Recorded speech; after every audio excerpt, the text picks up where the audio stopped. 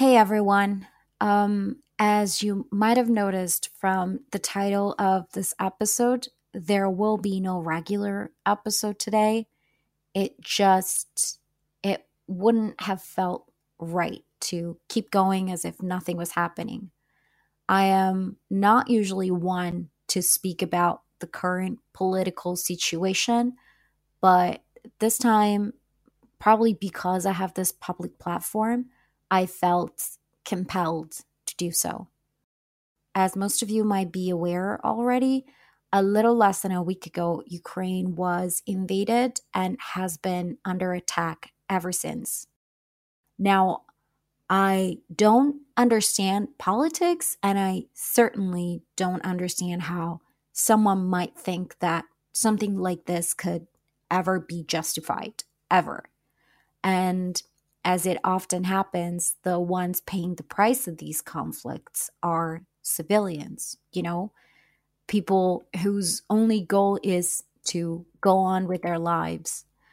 Um, anyway, I've given this a lot of thought and I came to the conclusion that I want to do what little I can to help those of you who are listening to this and who have been affected in one way or another by this conflict. Now, I'm no therapist. Obviously, I'm just an English teacher. It's what I do best. I teach English. So on Saturday, I will be in my online room for a few hours in case you want to come, you want to talk and practice speaking English with me and other students that might join. Again, I know it's not much, but it's the best that I could come up with. So if you're going through a tough time right now because of this war, I don't care what country you're from, all right? I don't care. If you've been affected in any way, shape, or form by this conflict, feel free to join me.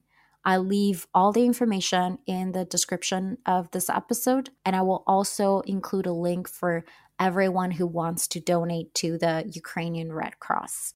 I will resume my regular posting schedule next week, so you can expect a new episode next Wednesday, which is, by the way, an episode I recorded a couple weeks ago when I was still in Greece, so before any of this craziness happened.